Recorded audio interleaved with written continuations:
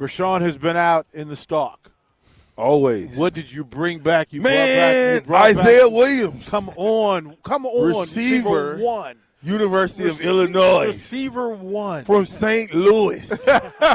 woke up to a flood. Right? Tell us about that, Isaiah. What happened? Man, so I'm at home in St. Louis on Monday just for break, a couple days to spend time with family. Yeah. I'm at my grandmother's house, and I'm asleep.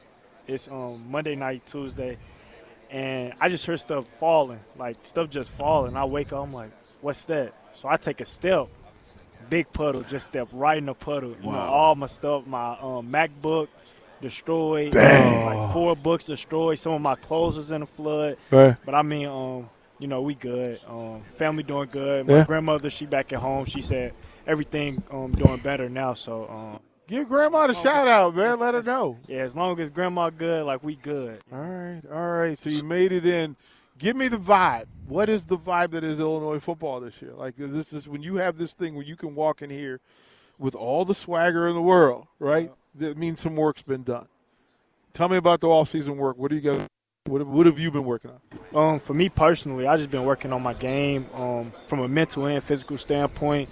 You know, catching at least 250 passes a day, and just attacking my weaknesses. And I think that's been really the goal for the team. Like the things we're not good at, attacking those daily. Because, I mean, sometimes it's good to work on the things that we're good at. But Coach B, he really challenged us this offseason to work on the things that we're not good at. And that's why we walk with a different type of swagger. You know, we confident this year. And that's just a reflection of, like, what he brings to the table and what our coaches bring to the table. We were literally just talking about that. That off-season improvement season becomes about the things that you need to change change your location and elevation. Talk to us about Coach. Give me the persona. Who is Coach?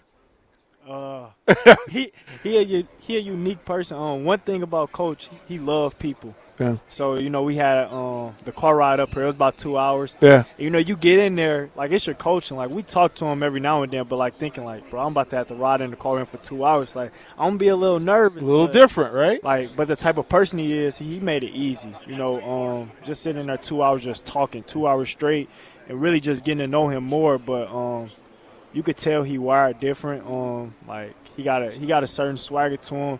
And he want to do something special, and like being in the car with him for 2 hours, it really showed me like he really a unique person.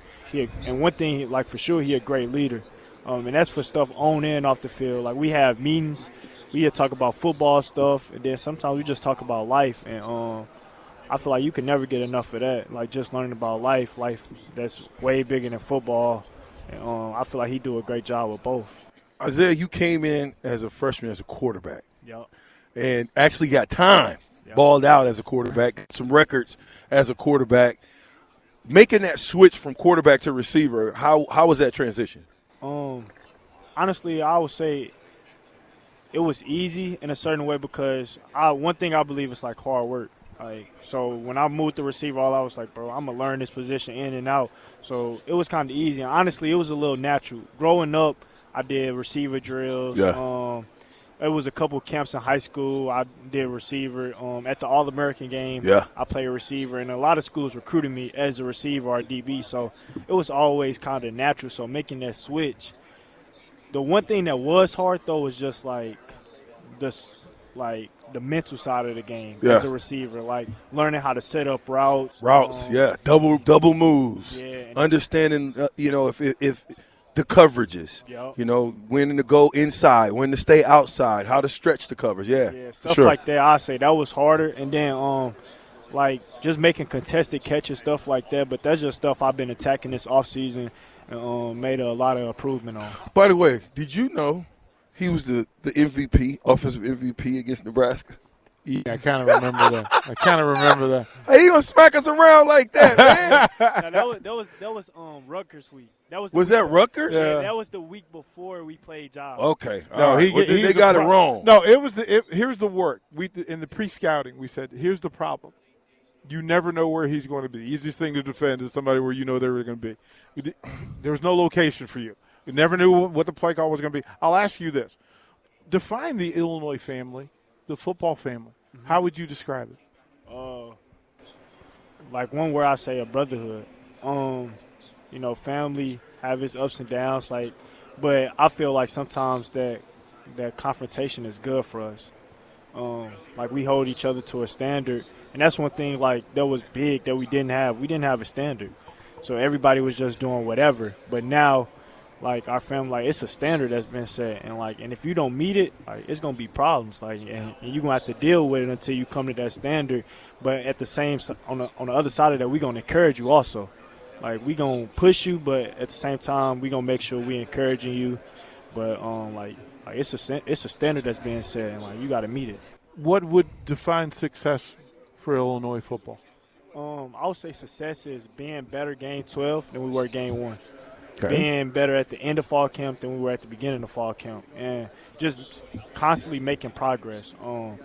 Sometimes it's hard to put a number on things, but, you know, our biggest thing is just we want to get better every single day. We want to learn more because we got a new offensive coordinator. Mm-hmm. So, like, the young guys that just came in, like, we want to all know the playbook in and out and, you know, like, just really being player-led, like, you know. It matters. Yeah. All of it matters.